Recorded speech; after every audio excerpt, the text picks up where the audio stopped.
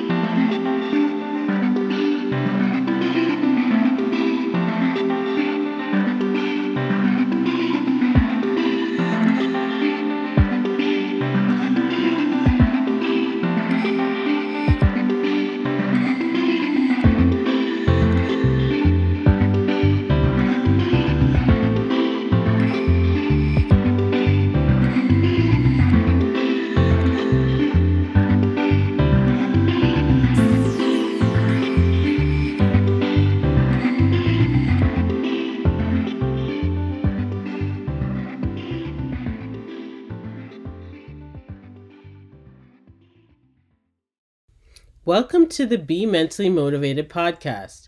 Happy New Year! I am your host, Jeanette. It is January, my listeners, and what are most people focusing on at the start of a new year? Resolutions. The most popular being to lose weight and get into shape.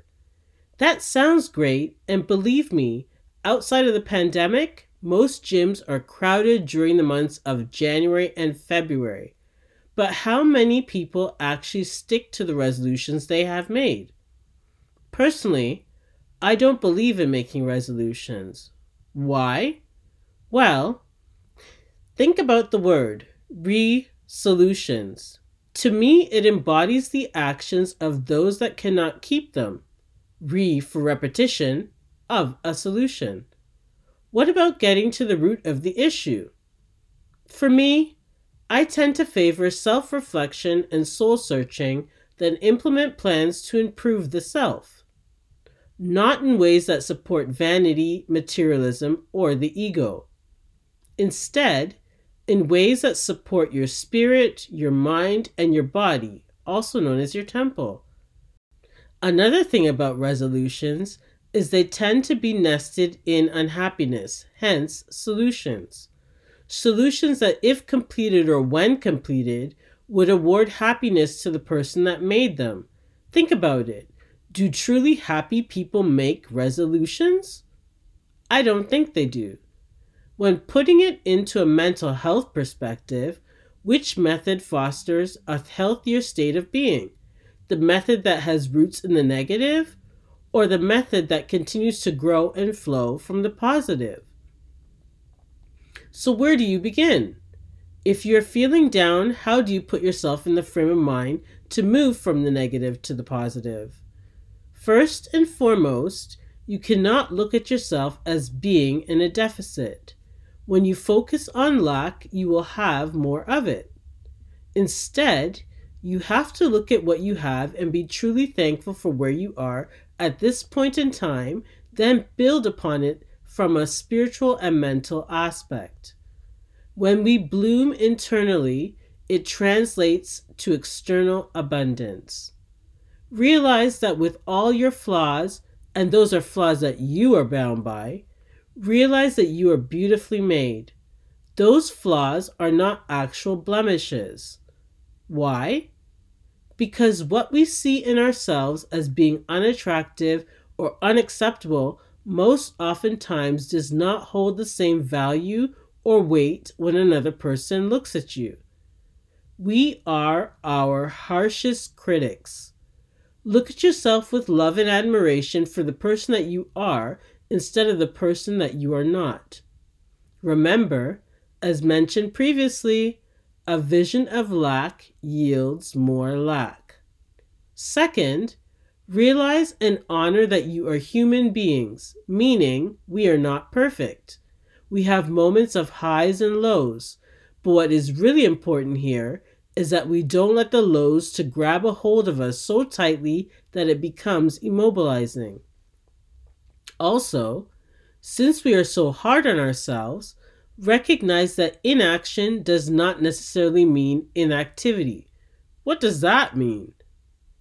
Just because we are not at the point where we think we should be doesn't mean that there isn't activity to try and get us there. Sometimes it's in the quiet and stillness that the next steps are revealed to you. Remember, you're working with a lifetime broken up into 12-month increments, so there will be hills, valleys, and plateaus along the way. Embrace and welcome them when they arrive and keep pressing forward. Lastly, make the best out of all situations presented to you. Every situation is an opportunity to be something great. By applying spirit, mind, and honoring your temple, you can turn something that may seem mediocre into something wonderful.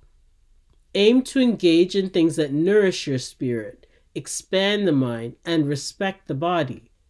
Build upon the person you are instead of trying to fix a self-diagnosed problem. Self-improvement in the holistic sense. That looks like working on the betterment of elements in your character, personality, values, and morals. So instead of resolutions, this year, view things from the suggested lens of spirit, mind, and temple. Shift your focus from lack to opportunity and embrace this new way of thought to foster growth for the years ahead. That, my listeners, is my message to you today and for the new year. Thanks to Earth to Venus for my theme song. I would love to hear from you, so feel free to email podcast@bementallymotivated.com. You can follow me on IG and Facebook at BeMentallyMotivated. You can also check out my website at bementallymotivated.com. Until next time, listeners, be blessed, embrace a better tomorrow, and be mentally motivated. Bye-bye.